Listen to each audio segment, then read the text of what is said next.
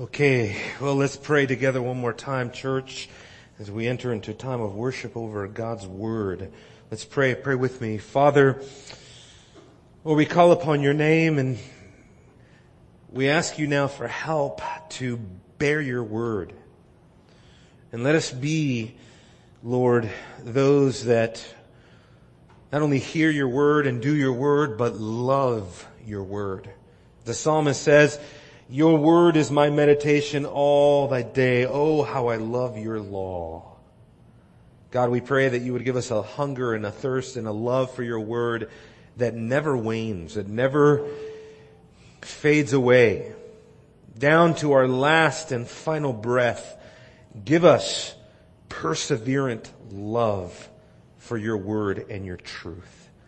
Bless us now. We ask for your time, for this time, for your blessing on this time. We ask that you would be pleased to move among us, Lord, that you would be pleased to accomplish great spiritual work in our hearts by your Spirit, that your Spirit would freely move among us now. Give me a mouth to speak your prophetic word as your scripture is unfolded. May you be glorified and exalted in all things. We love you, Father. We thank you in Jesus' name. Amen. Amen. Well, it's good to see so many of you here on this Thanksgiving weekend as we approach Thanksgiving. It's always great to be in God's house. And somebody asked me, are we going to be doing a Christmas service because Christmas lands on Sunday? And the answer to that question is yes. Christ before Santa Claus. Even if it's just me and my wife in here. No, I know that I'll see many of you here on that day, but I love the holiday season. It's always a festive time, and it's always a time to conjure up all of God's faithfulness to us and remember what we are thankful for. And we're thankful for so much today, but we have some unfinished business here in the book of Hebrews, but I just wanted to make mention a little bit about my upcoming schedule and the upcoming schedule for our church. I will not be back in this pulpit, sadly, because I love being in the pulpit. I love preaching and teaching, and I hate being hindered, but we have a very special reason to be hindered in the coming weeks. Obviously, as Trish is getting ready to give birth to our baby daughter, we kind of have to be on our toes now, I guess, and we got to be ready for that. So for the next few weeks, I'm going to be taking off, and having brother Landon next week and be preaching to us. Please come out and support him. Pray for him. Pray the Lord will lead him. Give him a special word for our church, and also in the next few weeks. Our brother Lynn is also going to be preaching. So I will not be back in the pulpit until December the 18th. And so just pray for my wife and I. Pray for strength. Pray for guidance. Pray for a smooth delivery for Trish, of course. And just pray that everything would go healthy and well with our daughter. Can't wait for that. That's going to be such a glorious, glorious time. It still hasn't hit me. I'm sure it'll hit me once she comes. But exciting things coming up, and I'm excited to hear what these brothers are going to preach to us in the coming weeks. So, with that, let's read the scripture one more time just to set our focus on the text. Hebrews 11 verse 20 to 22 is where we're at, and the author of Hebrews focuses our attention one more time on these patriarchs before moving on to Moses. It says, by faith Isaac blessed Jacob and Esau, even regarding things to come. And by faith Jacob, when he was dying, blessed each of the sons of Joseph and worshipped, leaning on the top of his staff. And by faith Joseph, when he was dying, he made mention of the exodus of the sons of Israel and gave orders concerning his bones. With each one of these, people in the Old Testament, we have been given a different example of perseverance that we can add to our own lives as models, examples of how we are going to persevere in the faith. And this is no exception. So I want to look at each one of these men and derive a different virtue or a different characteristic that we should all be seeking after. Number one, if we take Isaac as our example, what I want to set in front of us is the importance of leaving a legacy. Leaving a legacy. And I guess we can ask, well, what kind of legacy can we leave, knowing that what Isaac was doing in blessing Jacob and Esau, he did that directly through divine revelation, something we do not have access to. I don't expect God to go speaking to anybody in this church directly through divine revelation. We don't have access to supernatural revelation in that way. However, what I think the essence of the blessing that Isaac left was theological in nature. In other words, he was passing down a blessing. Now look at what it says here carefully. Regarding things to come. Now that's important because that unifies the whole chapter of Hebrews, because you remember how Hebrews has been putting emphasis upon things that are invisible, things that are not seen. Look at verse 1. Faith is the assurance of things hoped for, the conviction of things not seen. And so when Isaac is said to bless his children concerning things to come, those prophetic things were yet unseen to the people and unseen to Jacob and Esau. And the whole point of this is not to get into the controversy that arose from Jacob stealing the blessing and the treachery that was involved there. Now this is something that is really important for the book of Hebrews here at chapter 11, that every person in Hebrews 11 has some sort of fault, some sort of deficiency. So if we're coming to Hebrews 11, the hall of faith, looking for perfect Christians, you will not find them. But if you're coming to the book of Hebrews looking for examples and moments in which genuine faith was active and activated in the lives of these people, that is what Hebrews 11 wants us to cling to. And so Hebrews 11 is wanting us to focus on the fact that by faith Isaac blessed Jacob and Esau about a future blessing, about Abraham's seed, about a great multitude. In other words, he was blessing them regarding the promises of God and things that he had not yet seen. Now, I want to talk about parenting today, because I said that Isaac here is leaving a godly legacy. He is passing on the baton of theological tradition. He is giving his sons hope in the promises of God. And brothers and sisters, you and I have a greater advantage, even though you and I do not have and should not expect direct supernatural revelation from God. I have news for you. We have revelation from God right here, and we've no lack of it. We have no shortage of it. The Bible is enough to sustain us for lifetime after lifetime after lifetime. We'll never come to the bottom of it. What does the psalmist say? I have seen the limit of all perfection, but your word is exceedingly broad. That is to say, you can look at the perfections of fine art. You can look at the perfections of nature. You can look at the perfections of music. You can look at the perfections of all sorts of architecture, what have you. The wonders of the galaxy and creation. But when it comes to the Word of God, in a sense, what he's saying is, it surpasses all of that. It is exceeding broad. It's got an infinite character to it. We can pound away at the Word of God for a lifetime and never get to the bottom of it. It said that George Mueller read the Bible 200 times on his knees. And I tell you what, if he would have read it 201 times, he would have found something new. Because we'll never come to every insight. But as it is, brothers and sisters, we have a particular insight, and with that, a particular advantage over Isaac as he is prophesying about things not yet seen, things to come.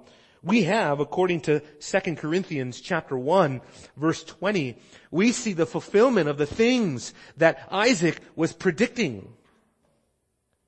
2 Corinthians 1:20 says, "As many as are the promises of God, in Him," that is Christ, "they are yes, and also through Him is our amen to the glory of God." In other words, when we come to agree and to affirm and to praise God for His glory through Jesus Christ, we see that all things are fulfilled. All promises are complete in Him. Now, understand this. This is the task that you and I have towards our children. And the children in this church need to be constantly pointed towards things to come. And so, if you as a parent are not good at pointing your children to things unseen, then let this be an incentive for you that you not only have to have these things firmly rooted and grounded in your own heart, but you also do it to your children in hopes that one day sincere faith will come to dwell in them as well. Turn with me in your Bibles to 2 Timothy chapter 1. Just want to show you a couple of passages on this and the power and the potency of this. As my wife and I are expecting our first child, you can bet right now we're already praying for salvation. And I know that you parents, knowing better than I would, you know that that prayer is only going to grow and intensify, and it's never going to end until that child's saved. And even then, God keep my child in the faith. And so where does that all begin? Well, we have some insight into that. If you look at 2 Timothy chapter 1 verse 3 regarding Timothy, Timothy is a wonderful example of a godly Christian man. Something that we want for all of our children. We want our sons and daughters to be godly sons and daughters. And where does that begin? That begins at the earliest possible times of a child's life. And how do you do that? Well, by passing on a legacy. Look at verse 3. "I thank God, whom I serve with a clear conscience, the way my fathers did." See that? Already we have a posterity, a descendants, a godly lineage, a godly descent, and a going back, a tradition. "I constantly remember you in my prayers night and day, longing to see you, even as I recall your tears, so that I may be filled with joy, for I am mindful of the sincere faith within you, which first dwelt in your grandmother Lois and your mother Eunice, and I am sure that is in you as well." See, I point to this example because Timothy became a leader. Timothy became a founding pastor in the apostolic church over Ephesus. And Timothy is unique in Scripture because although he wasn't an apostle, he was a direct emissary of the apostle Paul. He was his apprentice. He was his pupil. He was the one that was next to him. He was a child, like a child to a father. The apostle Paul had the closest relationship with Timothy. And remember what he says in Philippians chapter 2, verse 18 and following. He says, "I have nobody else that even thinks like me except Timothy." Everybody else is interested in their own thing. Timothy is the only one selfless enough for me to entrust these things to. Amazing. Timothy is a remarkable young man. And what Paul is saying here is that much of that is owing to the way that he was reared. That's a glorious promise for parents to hold on to. Now turn over to 2 Timothy 3. We have yet another clue of this. Why it's so important to leave a godly legacy. To spread the word of God wide like a net over your children, because you never know what and how God is going to use that to bring them up in the faith. It says there in 2 Timothy 3:14, You, however, after people go astray, heretics grow worse and worse. You, however, continue in the things you have learned and become convinced of, knowing from whom you have learned them. And who did he learn it from? A school? A seminary? No. It's more foundational than that. And that from childhood you have known the sacred scriptures or writings, which are able to give you the wisdom that leads to salvation through faith which is in Jesus Christ. From the very beginning, Timothy was entrusted with the sacred scriptures. He was in a home that conditioned him theologically. Now, don't get me started on the state of parenting today. If you look at culture, which you shouldn't, what you get, by and large, not all the time, but what you get is an example where kids push their parents around.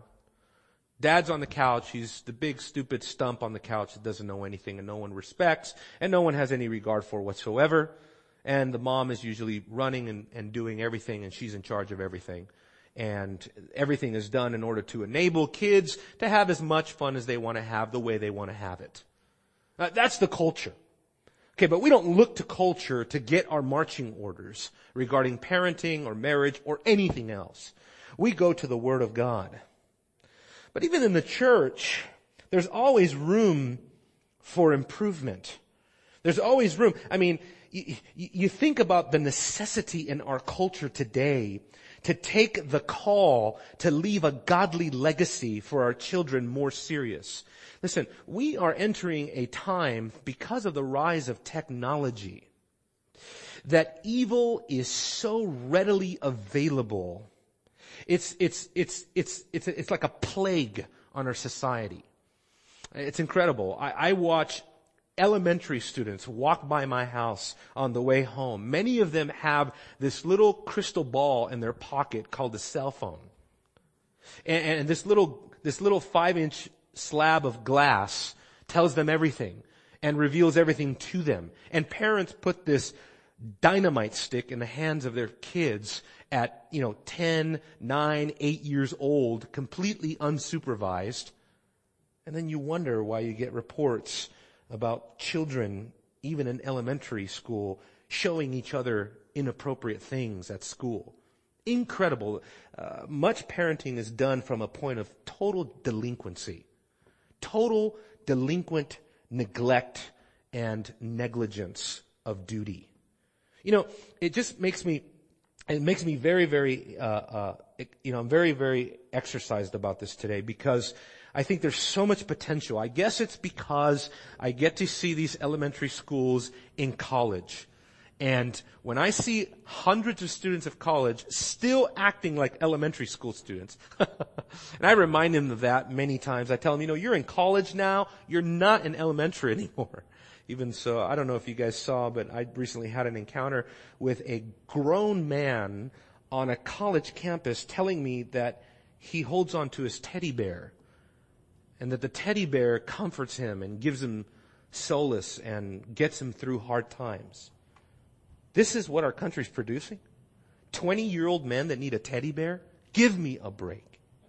No, the Bible calls us to produce men and women that have maturity. I'll show you this. Turn with me in your Bibles to the book of Proverbs, please.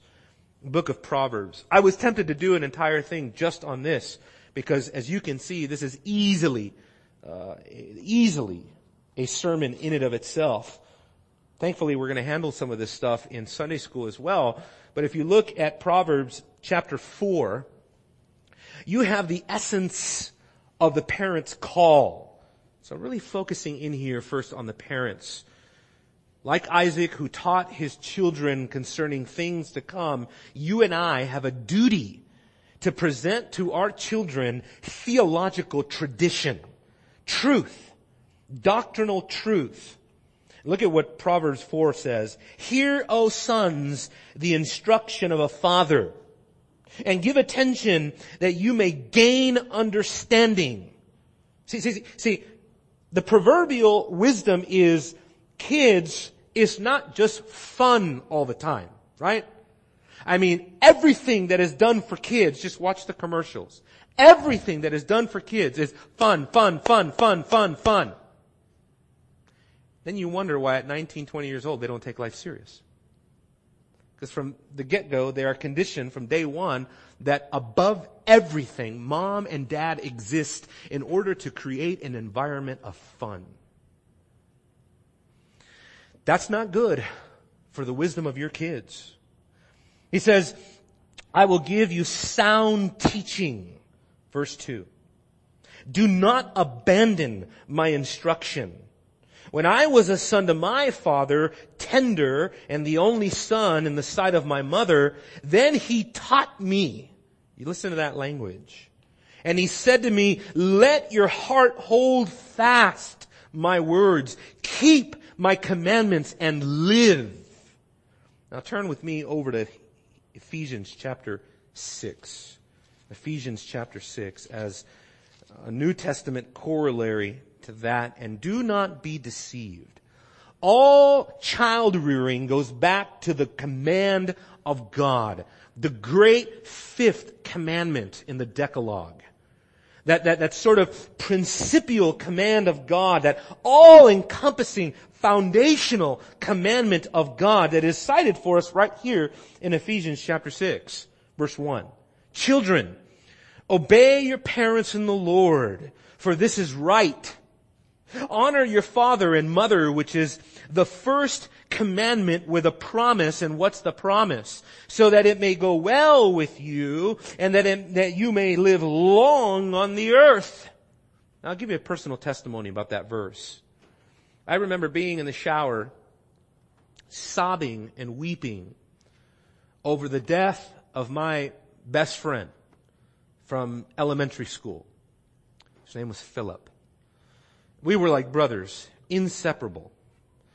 But I remember questioning God.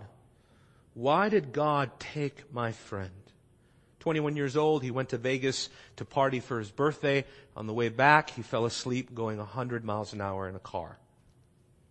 Two of my other friends got ejected. One got thrown onto the barbed wire fence, snapping his back, putting him in a coma. Philip was the only one wearing a seatbelt, and he was crushed by the engine of the car, killed instantly. And I remember thinking, why? And this verse came to mind. So that it would go well with you and that you may live long on the earth. From as far back as I can remember, Philip was one of the most disrespectful people I knew towards parents. In high school, it would be a regular thing for me to walk into Philip's house and have to break him and his father up from fist fighting. God is not mocked. Whatever a man sows, he will reap. This promise was not fulfilled because he did not honor mother and father. He did not respect his parents, and his life was cut short. Now, is that the only reason? Certainly not.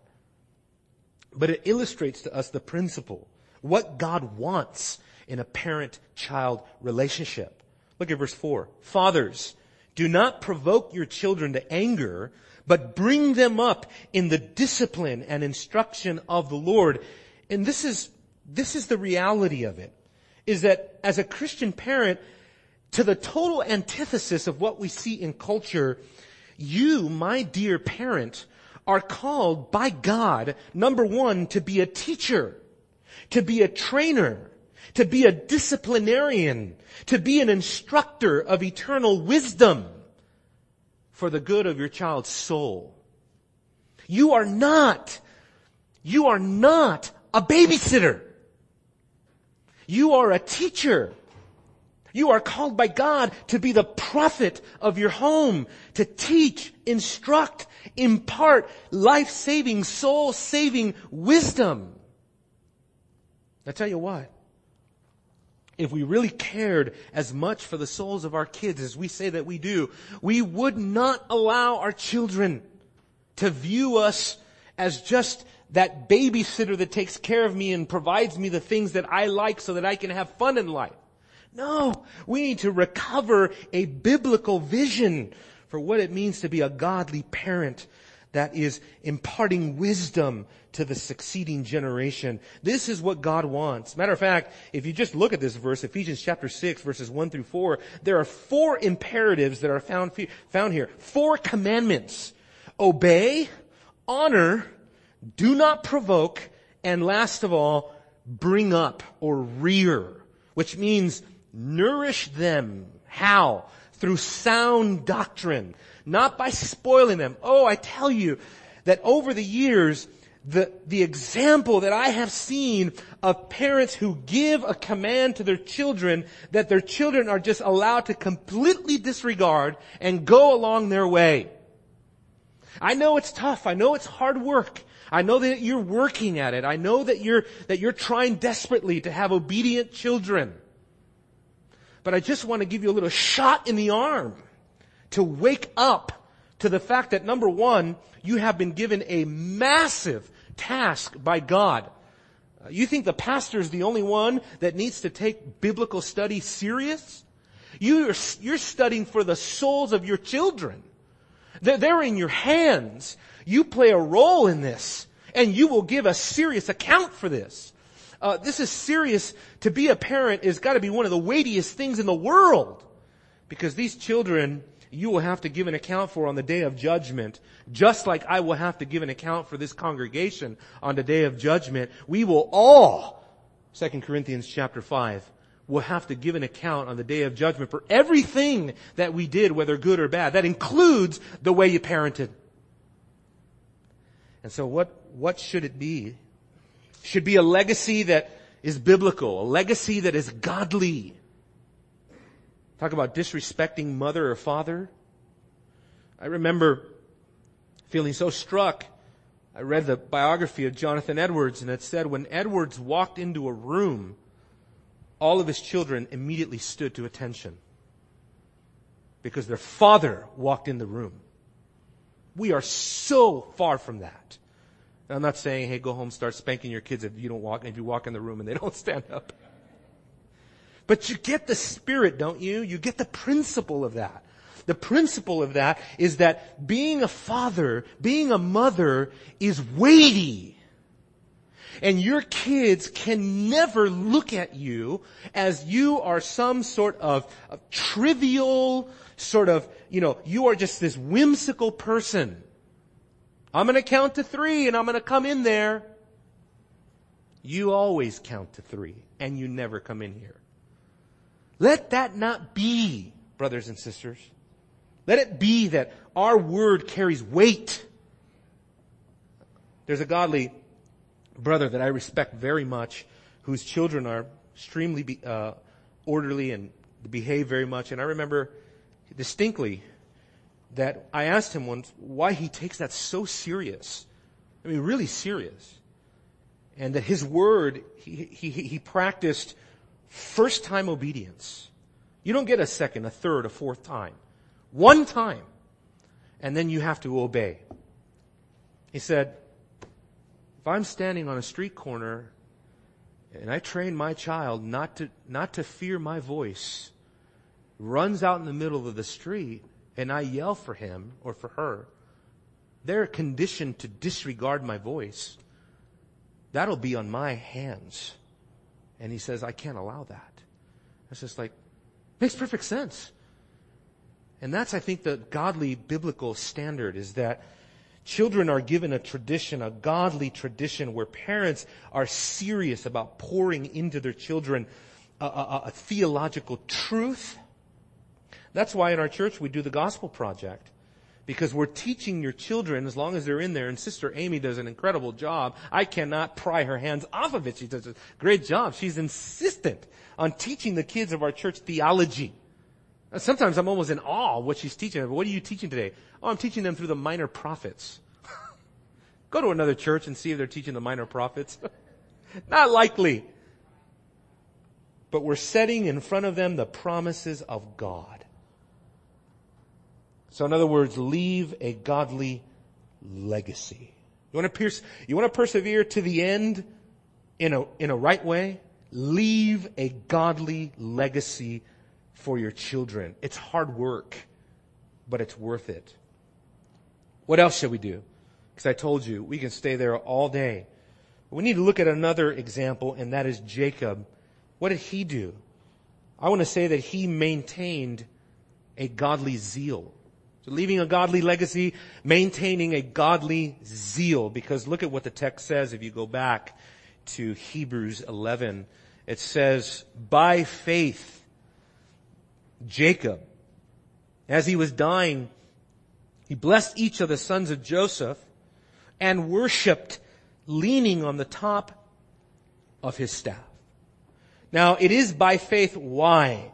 Because if you read the account of Genesis chapter 48, what happens is that Joseph brings the children before the lads, before Jacob to receive the blessing, and Joseph does a remarkable thing. He purposefully puts Manasseh on the right side of Jacob so that Jacob would have to pass the blessing, the patriarchal Abrahamic blessing, down to Manasseh, and he puts Ephraim on his left hand so that he would not receive that blessing. And it says, by faith, Jacob blessed the sons of Joseph.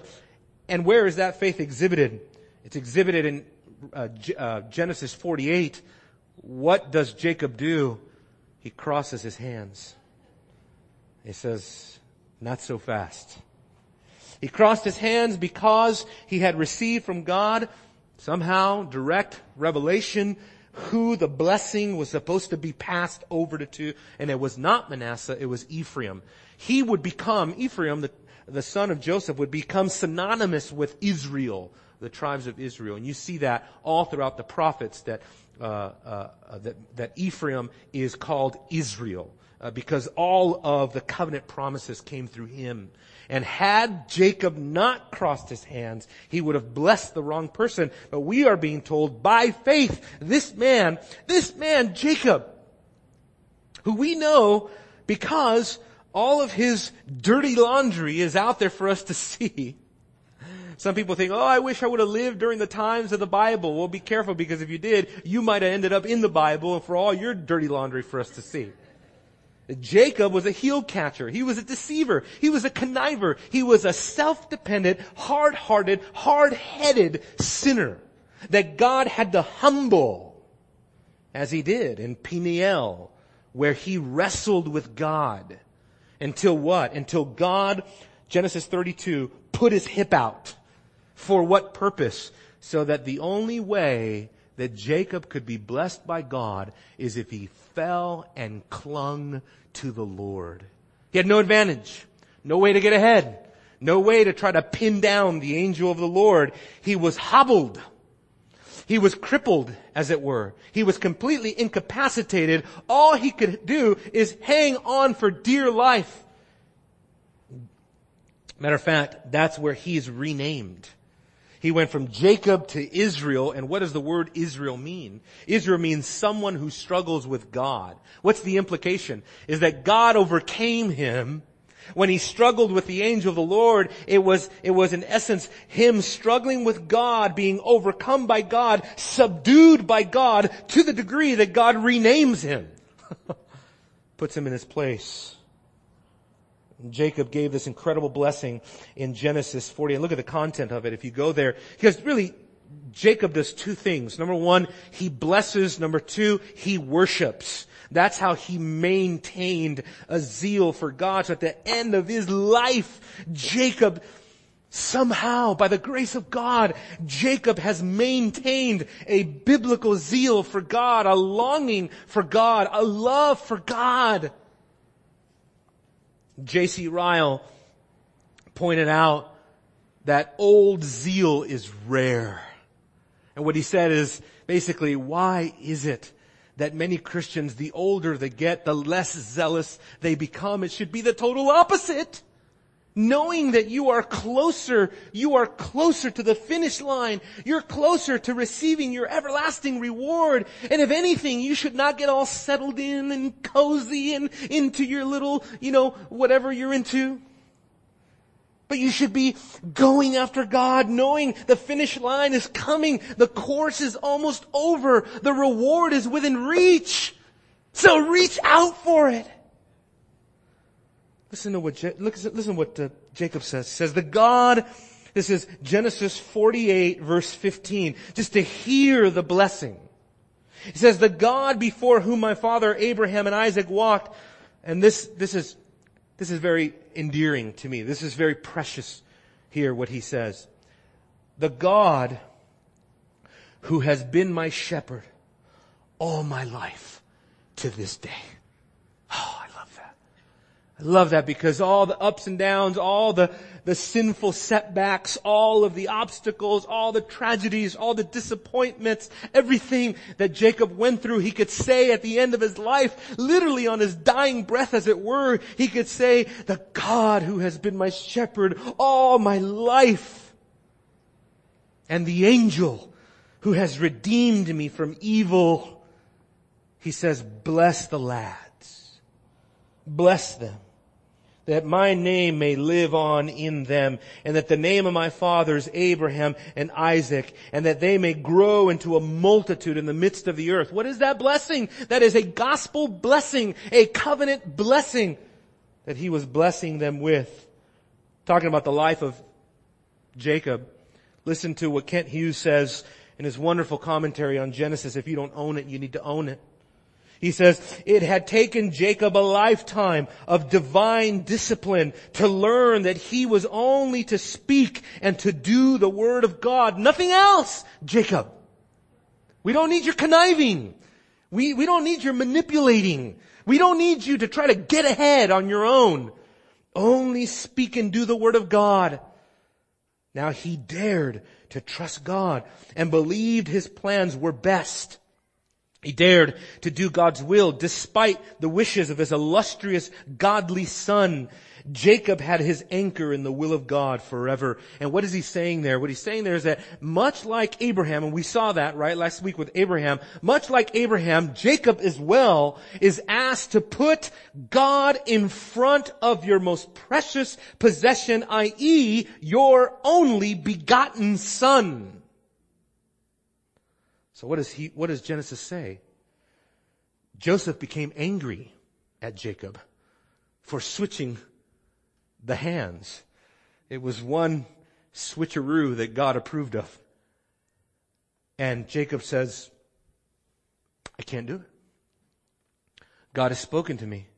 I know who I'm supposed to bless. I know what I'm supposed to do. And you may not like it and you may not approve of it because you got to understand, flying in the face and defying all traditional convention of that day, you do not bless the younger son over the firstborn. And Jacob said, it doesn't matter.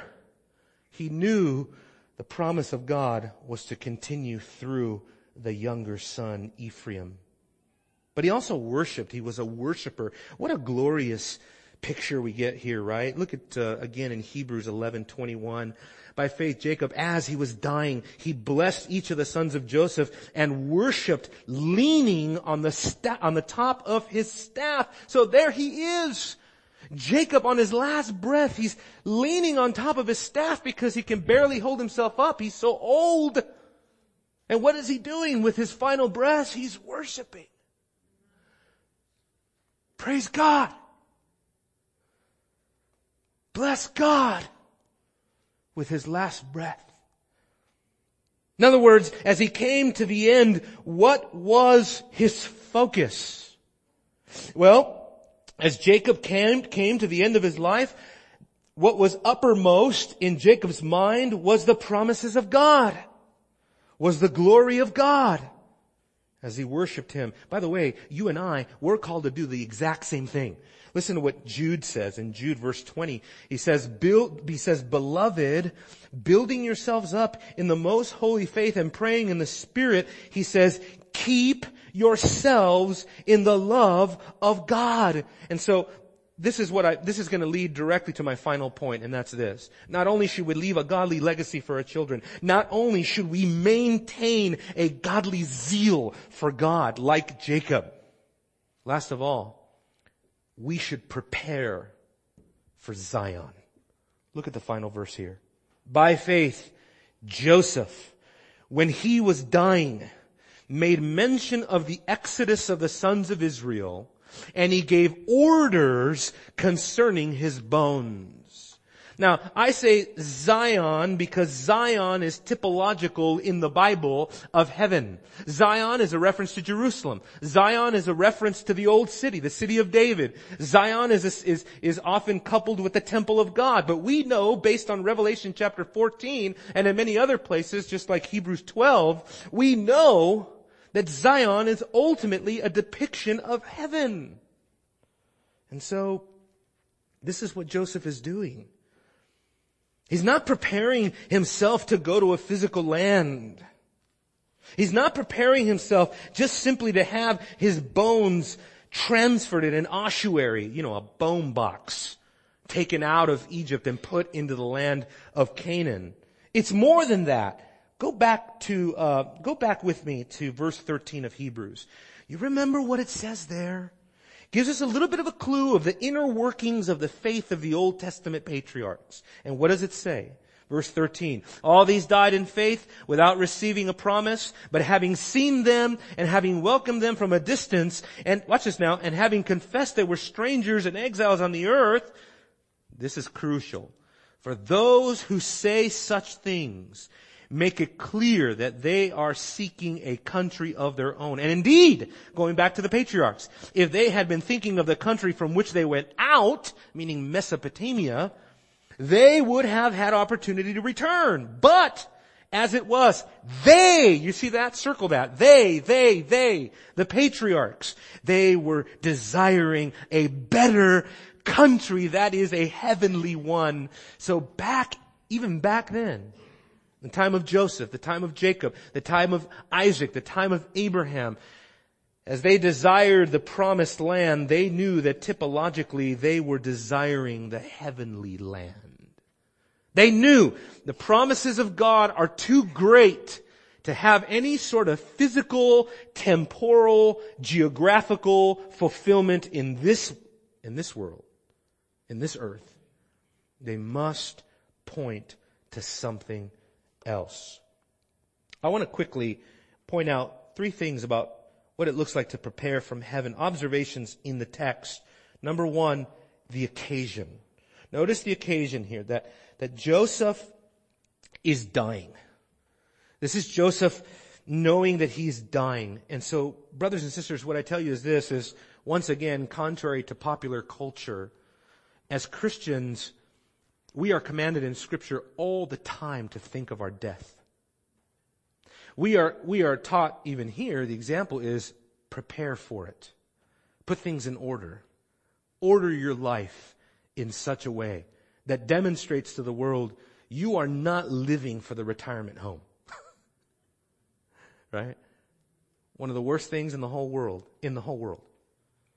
is the fact that if God tarries or the Lord wills, most of us in here will be sitting on a hospital bed somewhere, breathing our last breaths, and incomprehensibly, they put a television in front of you.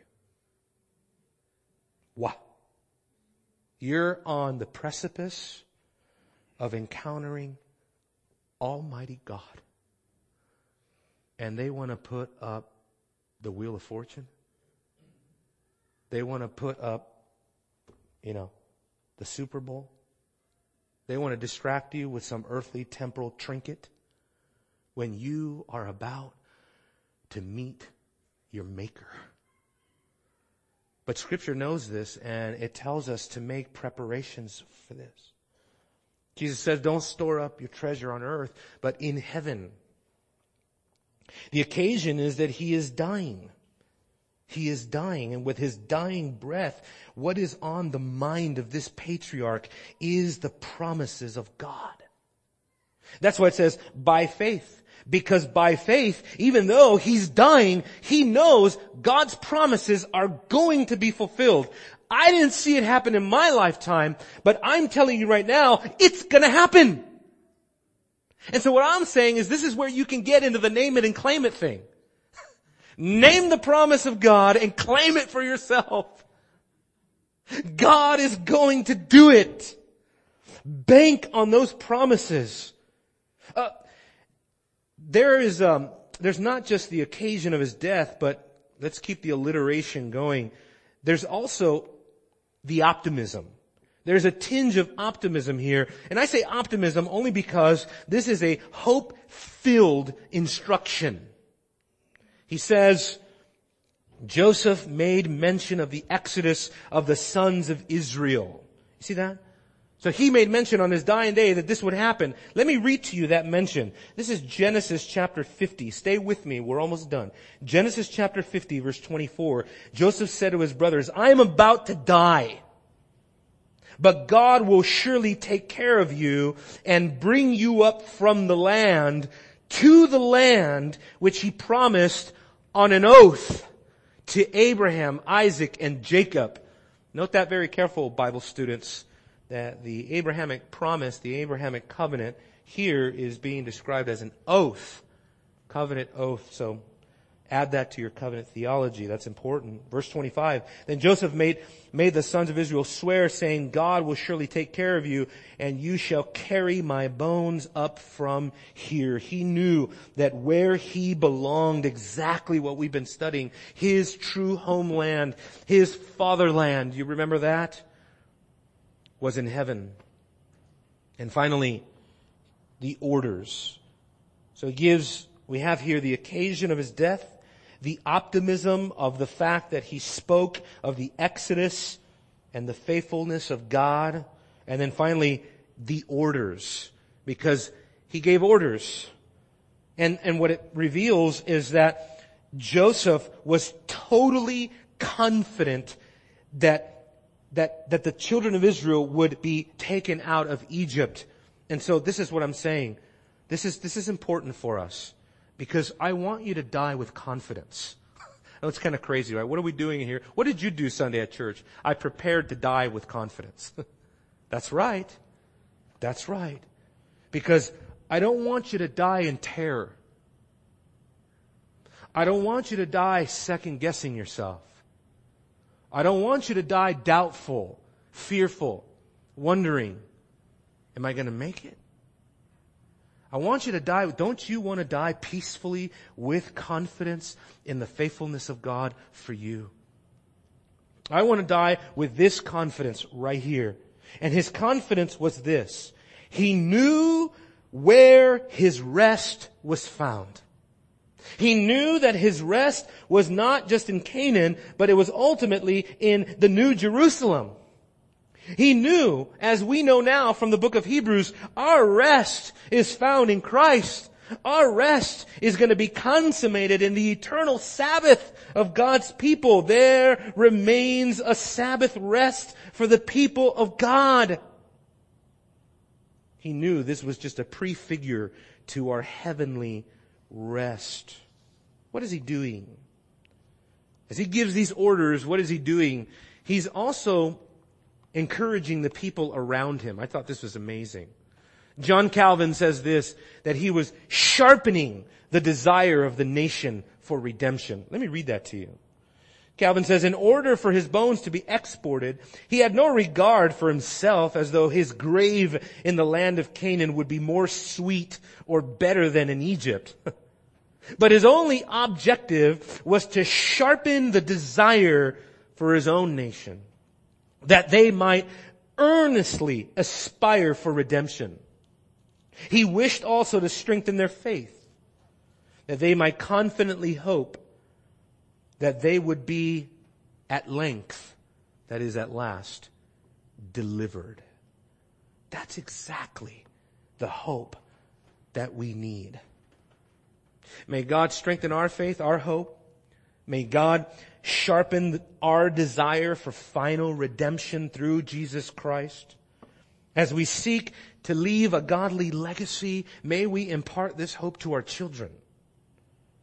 And may we sustain a godly zeal for His glory and order our lives in a godly way in preparation for Zion, the city of the living God, where we have our true rest, our true satisfaction, knowing, as Calvin says, that at length we are going to be delivered.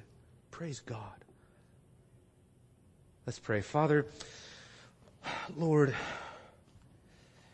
I pray that you would show us that the faith of these patriarchs, as ancient as it is, as old as these examples of faith are, that they are so incredibly relevant to us today, right now, that we need to leave a legacy like they did. We need to maintain a love and a zeal for your glory like they did. And we need to make preparations even now to prepare to be less bound to the temporal things of this world, even as we're going to see with Moses, who considered the riches of Christ greater than all the riches of Egypt.